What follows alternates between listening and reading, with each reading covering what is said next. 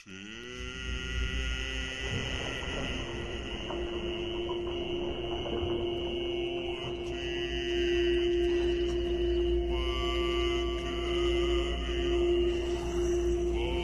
I drew nigh the Nameless city, I knew it was accursed.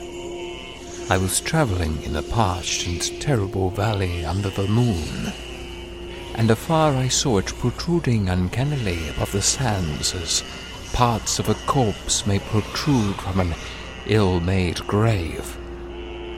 Fear spoke from the age-worn stones of this hoary survivor of the deluge, this great-grandmother of the eldest pyramid, and a viewless aura repelled me and bade me retreat from antique and sinister secrets that no man should see, and no man else has ever dared to see.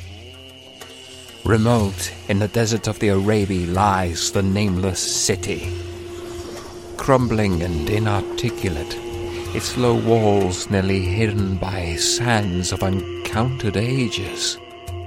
It must have been thus before the first stones of Memphis were laid, and while the bricks of Babylon were yet unbaked. There is no legend so old as to give it a name, or to recall that it was ever alive. But it is told of in whispers around campfires, and muttered about by grandames in the tents of sheiks, so that all tribes shun it without wholly knowing why. It was of this place that Abd al-Hazred, the mad poet, dreamed on the night before he sang his unexplainable couplet. That is not dead which eternal can lie, and in strange aeons even death may die. That is not dead which can eternal lie, and with strange eons even death may die. I should have known that the Arabs had good reason for shunning the Nameless city. The city told of in strange tales, but seen by no living man. Yet I defied them, and went into the untrodden waste with my camel. I alone have seen it, and that is why no other face bears such hideous lines of fear as mine. Why, no other man shivers so horribly when the night wind rattles the windows. When I came upon it in its ghastly stillness of unending sleep, it looked at me, chilly from the rays of a cold moon amidst the desert's heat, and as I returned its look, I forgot my triumph at finding it, and stopped still with my camel to wait for the dawn. For hours I waited till the east grew grey and the stars faded, and the grey turned to roseal light edged with gold. I heard a moaning and saw a storm of sand stirring among the antique stones, so the sky was clear, and the vast reaches of the desert still.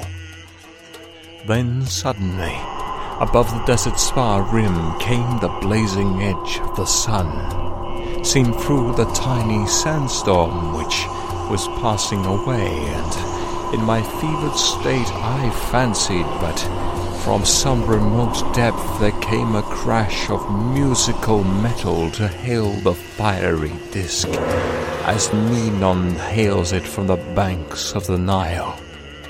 My ears rang, and my imagination seethed as I led my camel slowly across the sand to that unvocal stone place, that place too old for Egypt and Miro to remember, that place which I alone of living men had seen.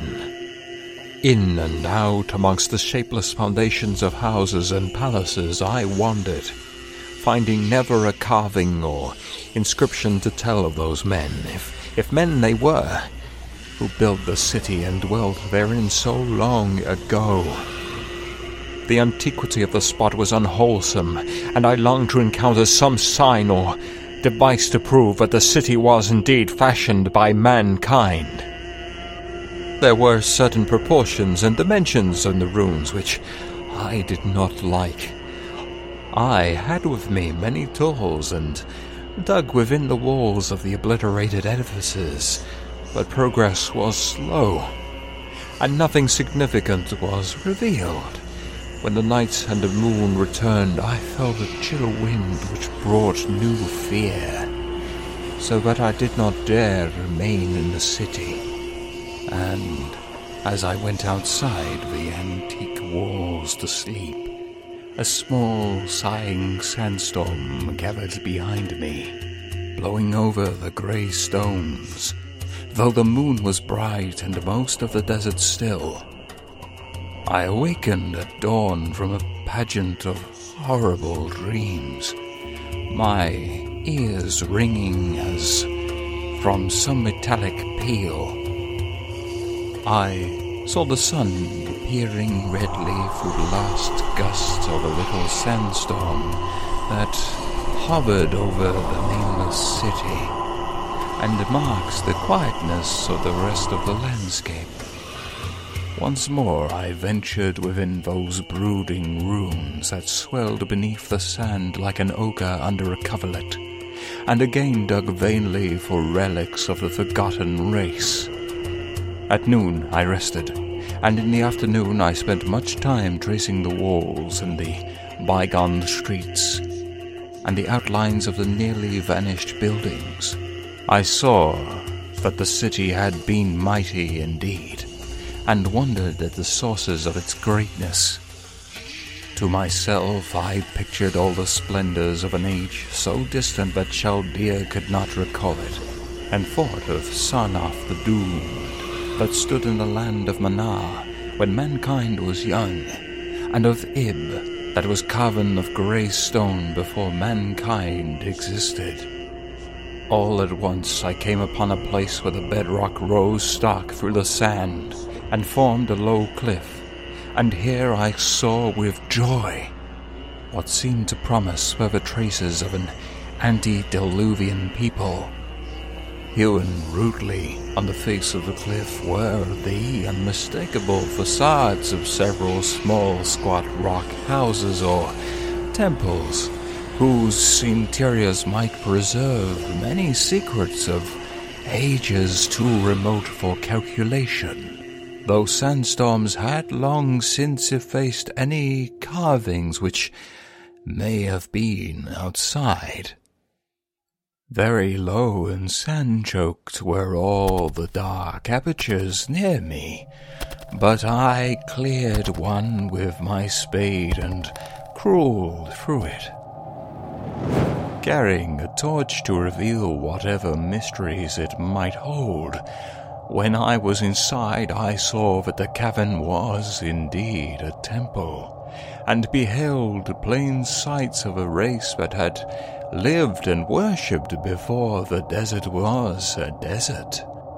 Primitive altars, pillars, and niches, all curiously low, were not absent, and though I saw no sculptures nor frescoes, there were many singular stones clearly shaped into symbols by artificial means. The lowness of the chiseled chamber was very strange, for I could hardly more than kneel upright, but the area was so great that my torch shewed only part at a time. I shuddered oddly. In some of the far corners, for certain altars and stones suggested forgotten rites of terrible, revolting, and inexplicable nature, and made me wonder what manner of men could have made and frequented such a temple. When I had seen all that the place contained, I crawled out again, avid to find what the other temples might yield.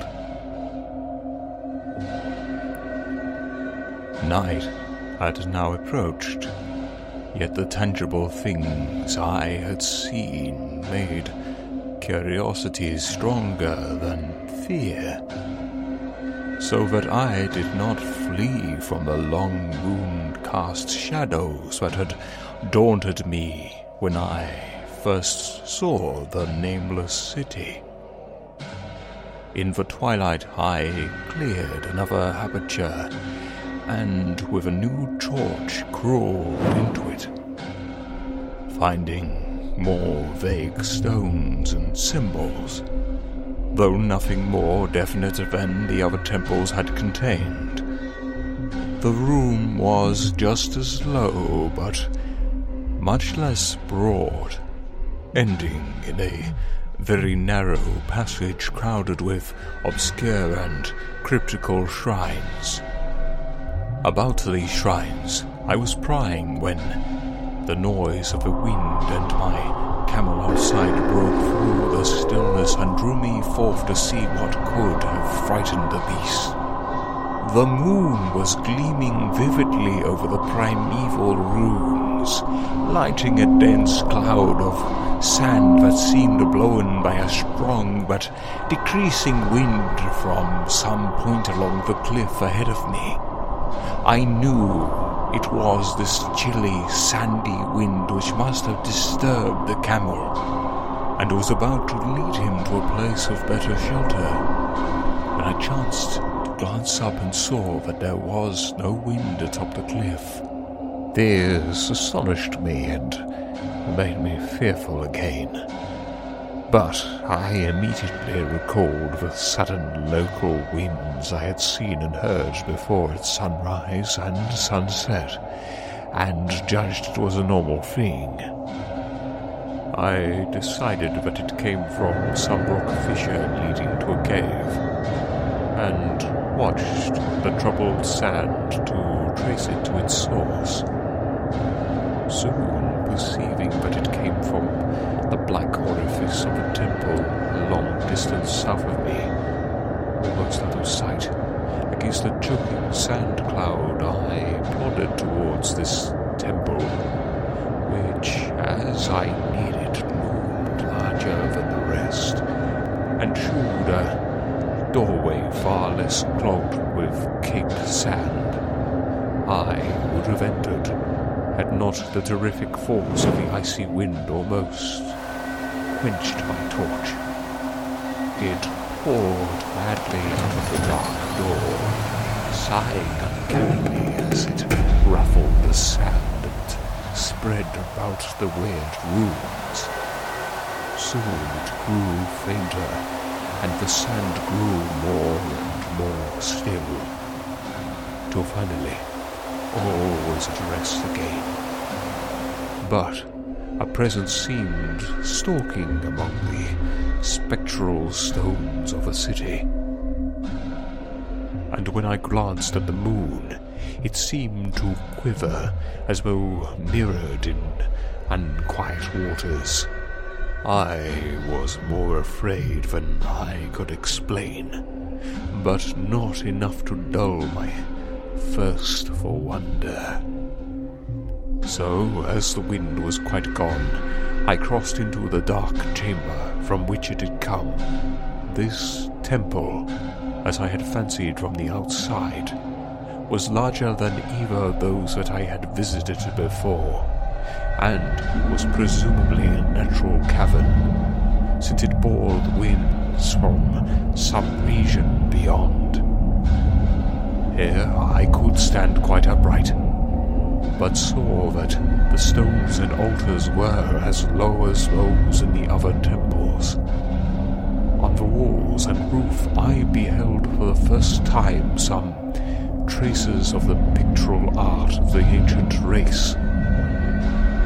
Curious curling streaks of paint that had almost faded or crumbled away.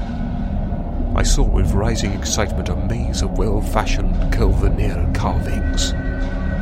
As I held my torch aloft, it seemed to me that the shape of the roof was too regular to be natural, and I wondered what the prehistoric cutters of stone had first worked upon. Their engineering skill must have been vast. Then, a brighter flare of fantastic flame shewed me that for which I had been seeking. The opening to those remoter abysses whence the sudden wind had blown, and I grew faint when I saw that it was a small and plainly artificial door chiselled in the solid rock.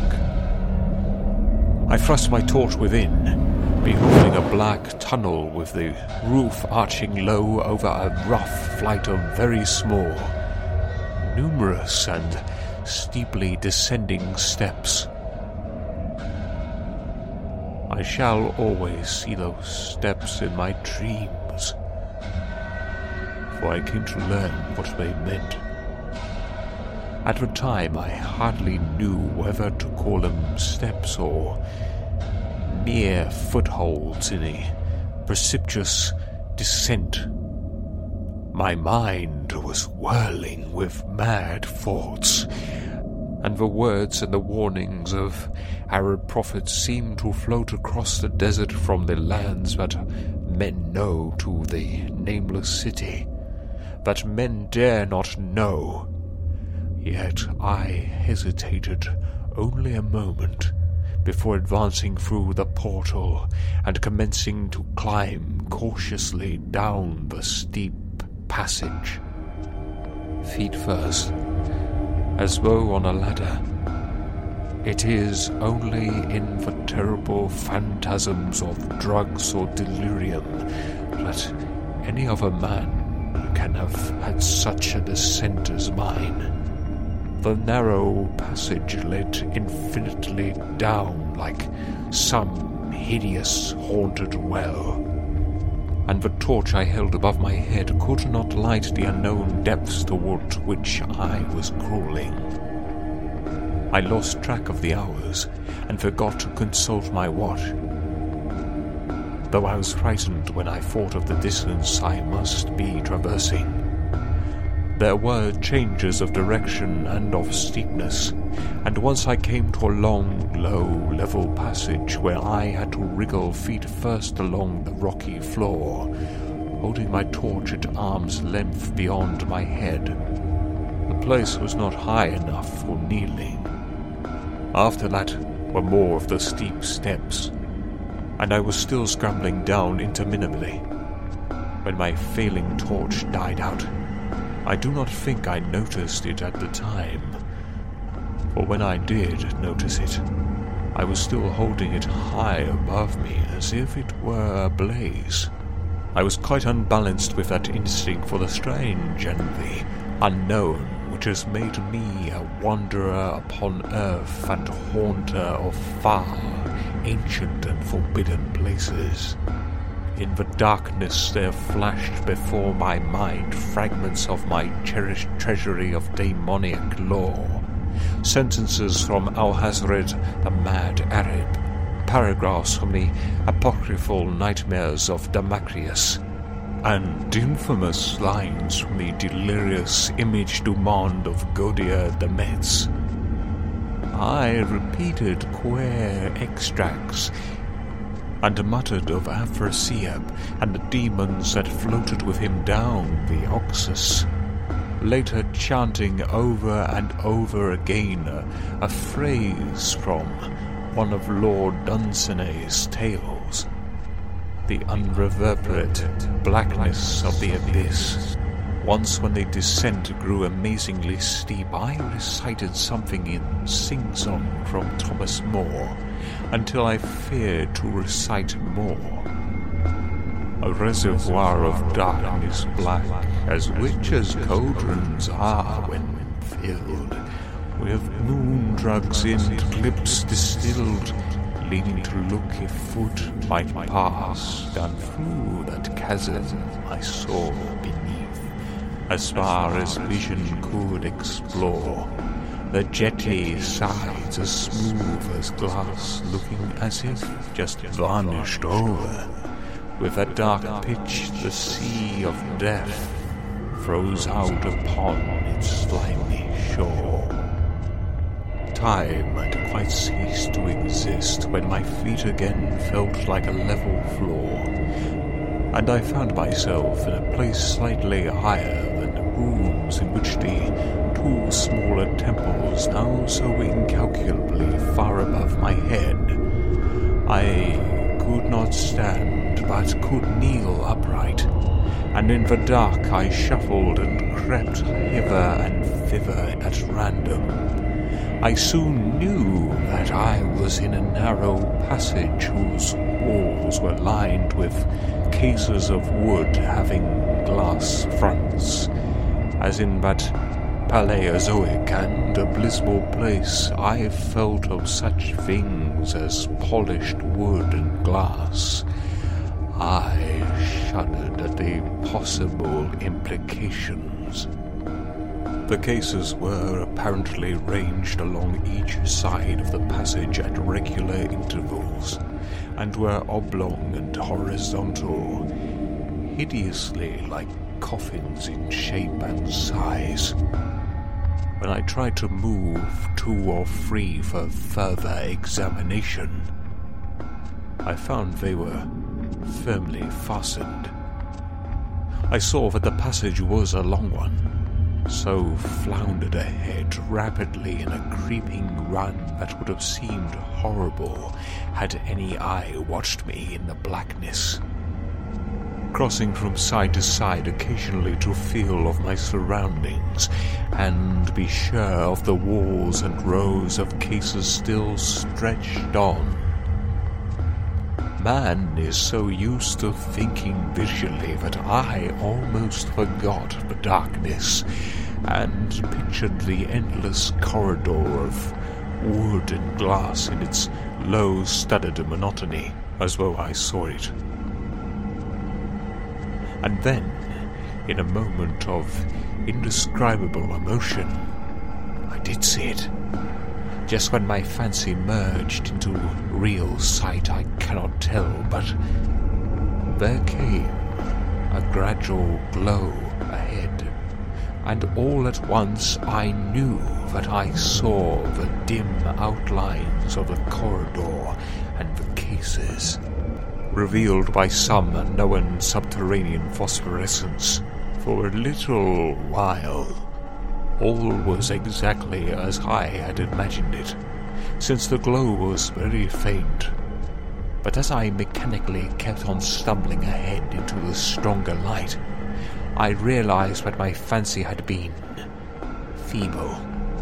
This hall was no relic of crudity like the temples in the city above, but a monument of the most magnificent and exotic art, rich, vivid, and daringly fantastic designs and pictures formed a continuous scheme of mural painting whose lines and colours were beyond description. The cases were of a strange golden wood with fonts of exquisite glass, and contained the mummified forms of creatures outreaching in grotesqueness, the most chaotic dreams of man. To convey any idea of these monstrosities is impossible. They were of the reptile kind, with body lines suggesting sometimes the crocodile, sometimes the seal, but more often nothing of which either the naturalist or the paleontologist ever heard. In size, they approximated a small man, and their forelegs bore delicate and evidently flexible feet curiously like human hands and fingers. But strangest of all were their heads, which presented a contour violating all known biological principles. To nothing such things be well compared. In one flash I thought of comparisons as varied as the cat, the bulldog, the mythic satyr, and the human being. Not Jove himself had so colossal and protuberant a forehead, yet the horns and the noselessness of the alligator like a draw placed the things outside all established categories.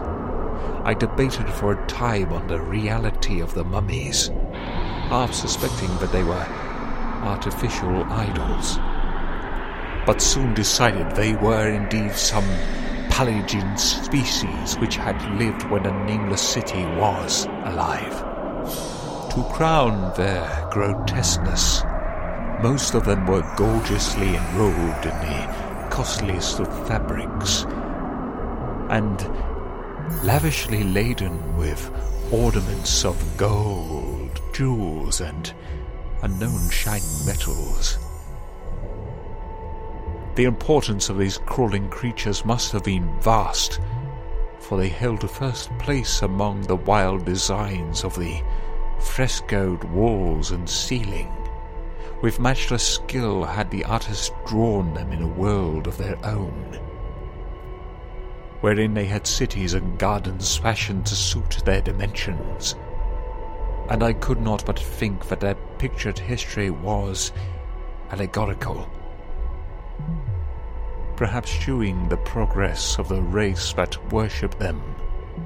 These creatures, I said to myself, were to the men of the nameless city what the she-wolf was to Rome, or some totem beast to a tribe of Indians.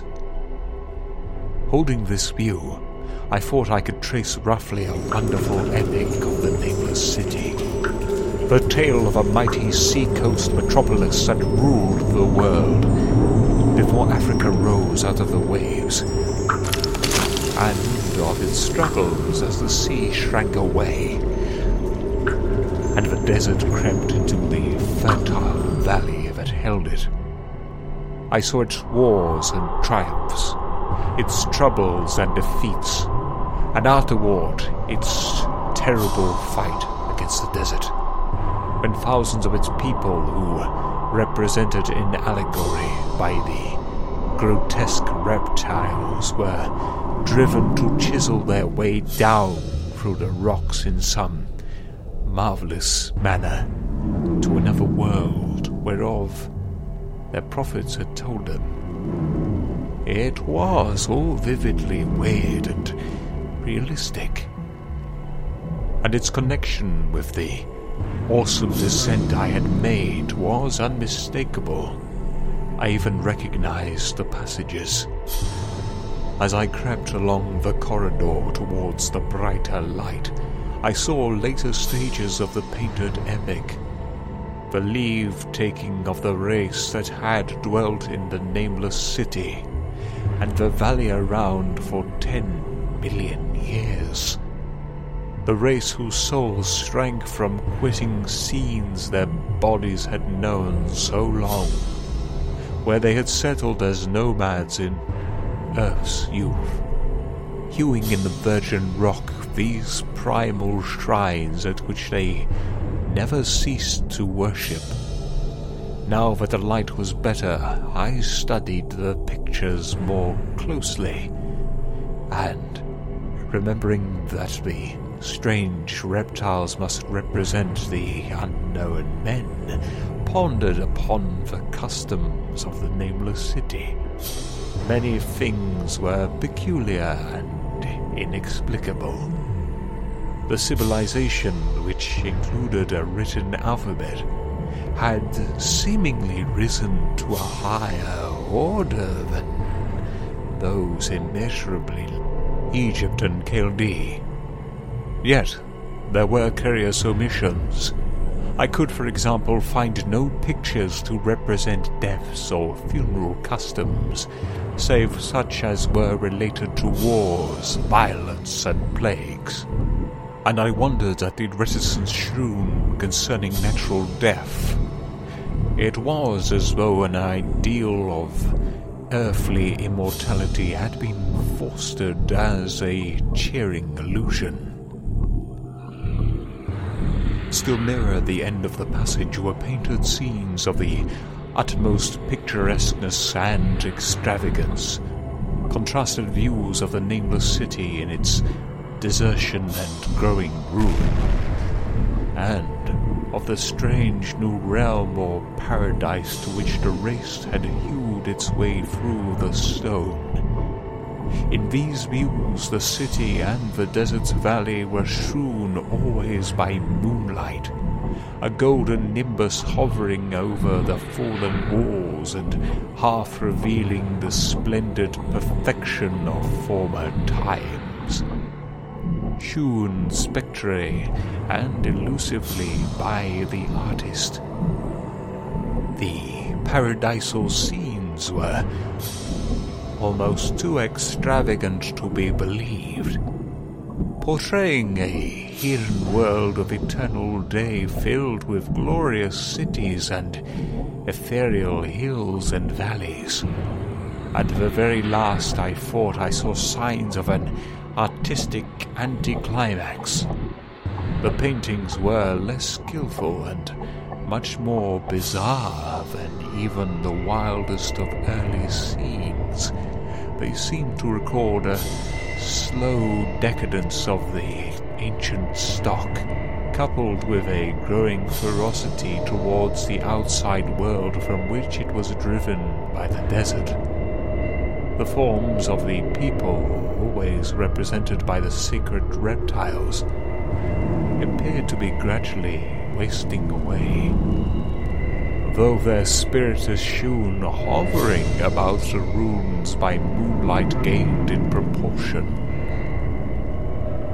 Emaciated priests displayed as reptiles in ornate robes cursed the upper air and all who breathed it, and one terrible final scene shewed a primitive-looking man, perhaps a pioneer of ancient Irem, the city of pillars, torn to pieces by members of the elder race.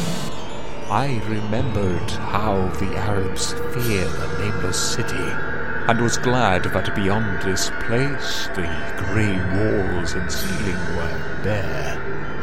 As I viewed the pageant of mural history, I had approached very closely the end of the low-ceiled hall,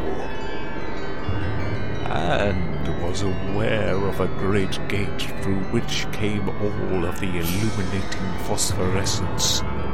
Creeping up to it, I cried aloud in transcendent amazement at what lay beyond. For instead of other and brighter chambers, there was only an illimitable void of uniform radiance, such as one might fancy when gazing down from the peak of Mount Everest upon a sea of sunlit mist. Behind me was a passage so cramped that I could not stand upright in it. Before me was an infinity of subterranean passages. Reaching down from the passage into the abyss was the head of a steep flight of steps, small, numerous steps like those of the black passages I had traversed. But after a few feet, the glowing vapors concealed everything. Swung back open against the left-hand wall of the passage was a massive door of brass, incredibly thick and decorated with fantastic bas-reliefs, which could, if closed, shut the whole inner world of light away from the vaults and passages of rock. I looked at the steps, and for the nonce dared not try them. I touched the open brass door and could not move it. Then I sank prone to the stone floor, my mind aflame with prodigious reflections which not even a death-like exhaustion could banish. as I lay still with closed eyes, free to ponder.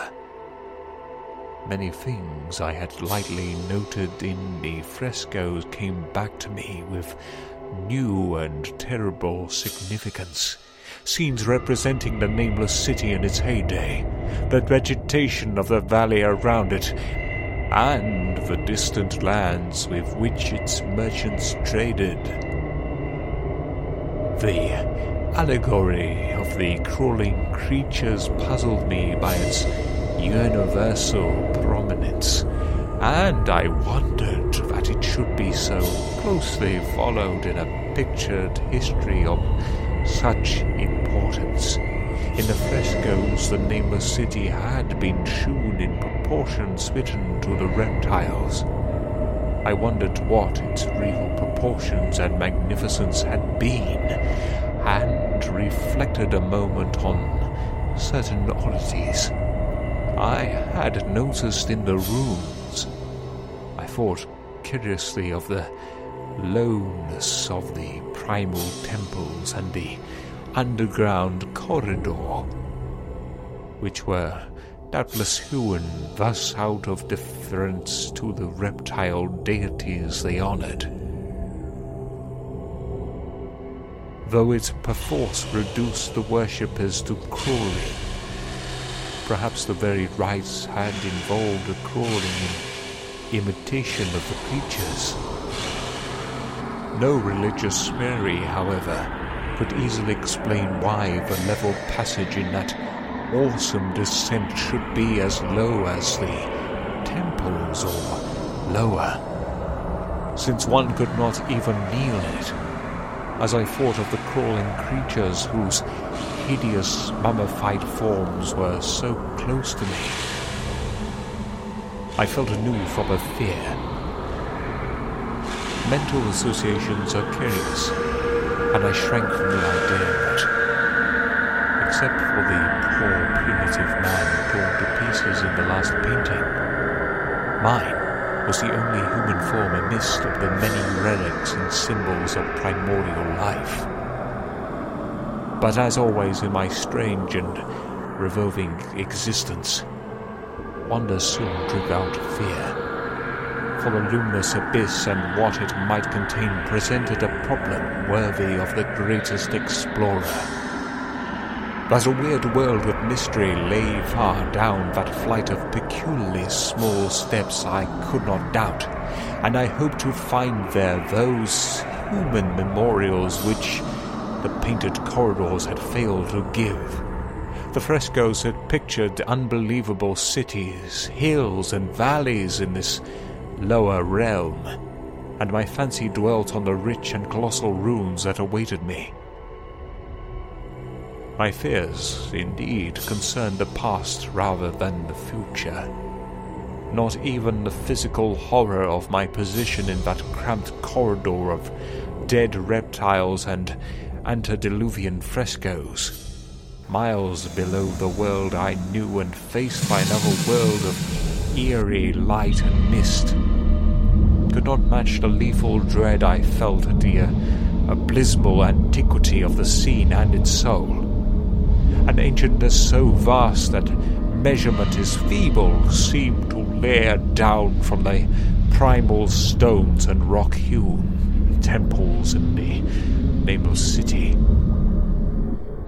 While the very latest of the astounding maps in these frescoes shewed oceans and continents that man has forgotten, with only here and there some vaguely familiar outline of what could have happened in the geological eons since the painting ceased and the death-hating race resentfully succumbed to decay.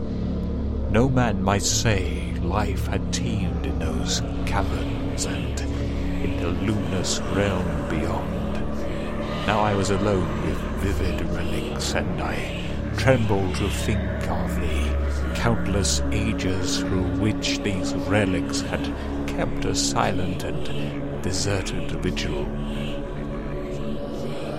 Suddenly there came another burst of that acute fear which had intermittently seized me ever since I first saw the terrible valley and the nameless city under a cold moon. And despite my exhaustion, I found myself starting frantically to a sitting posture and gazing back along the black corridor towards the tunnels that rose to the outer world. My sensations were much like those which had made me shun the nameless city at night, and were as inexplicable as they were poignant. In another moment, however, I received a still greater shock in the form of a definite sound, the first which had broken the utter silence of these tomb-like depths. It was a deep, low moaning, as of a distant throng of condemned spirits, and came from the direction which I was staring. Its volume rapidly grew, till soon it reverberated frightfully through the low passage, and at the same time I became conscious of an increasing draught of cold air, likewise flowing from the tunnels and the city above.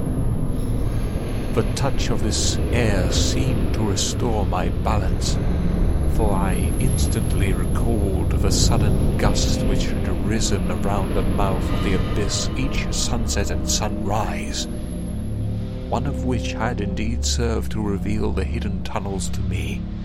I looked at my watch and saw that sunrise was near, so braced myself to resist the gale which was sweeping down to its cavern home as it had swept forth at evening. My fear again waned low, since a natural phenomenon tends to dispel broodings over the unknown. More and more madly poured the shrieking, moaning night wind into that gulf of the inner earth. I dropped prone again and clutched vainly at the floor for fear of being swept bodily through the open gate into the phosphorescent abyss. Such fury I had not expected, and as I grew aware of an actual slipping of my form towards the abyss, I was beset by 1,000 new terrors of apprehension and imagination. The malignancy of the blast awakened incredible fancies. Once more I compared myself shudderingly to the only other human image in that frightful corridor, the man who was torn to pieces by the nameless race, for in the fiendish clawing of the swirling currents there seemed to abide a vindictive rage all the stronger because it was largely impotent. I think I screamed frantically near the last.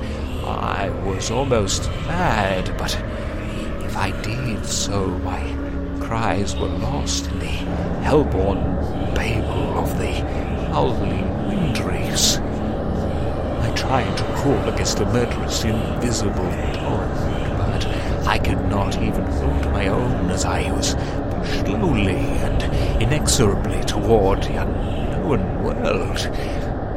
Finally, reason must have only snapped, for I fell to babbling over and over that unexplainable couplet of the mad Irem Balhazred who dreamed of the nameless city. That is not that which eternal can lie, and in strange aeons, even death may die. That is not dead, which can eternal lie, and with strange eons, even death may die. Only the grim, brooding desert gods know what really took place, what indescribable struggles and scrambles in the dark I endured, or what Abaddon guided me back to life, where I must always remember and shiver in the night wind until oblivion or worse claims me. Monstrous, unnatural, colossal.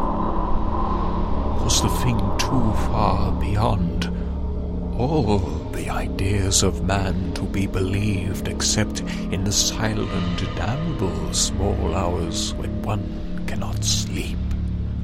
I have said that the fury of the rushing blast was infernal, cacodemoniacal, and that its voices were hideous with the pent-up viciousness of desolate eternities. Presently, these voices, while still chaotic before me, seemed to my beating brain to take articulate form behind me, and down there in the grave of unnumbered eon-dead antiquities, leagues below the dawn-lit world of man, I heard the ghastly cursing and snarling of strange-tongued fiends turning. I saw outlined against the lunar safer of the abyss what could not be seen against the dusk of the corridor, a nightmare horde of rushing devils, a distorted, grotesquely panoplite, half-transient devils of a race no man might mistake, the crawling reptiles of the Nameless city. And as the wind died away, I was plunged into the ghoul-peopled blackness of Earth's bowels. Far behind the last of the creatures, the great brazen door clanged shut with a deafening peal of metallic music whose reverberations swelled out to the distant world to hail the rising sun as Menon hails it from the banks of the Nile.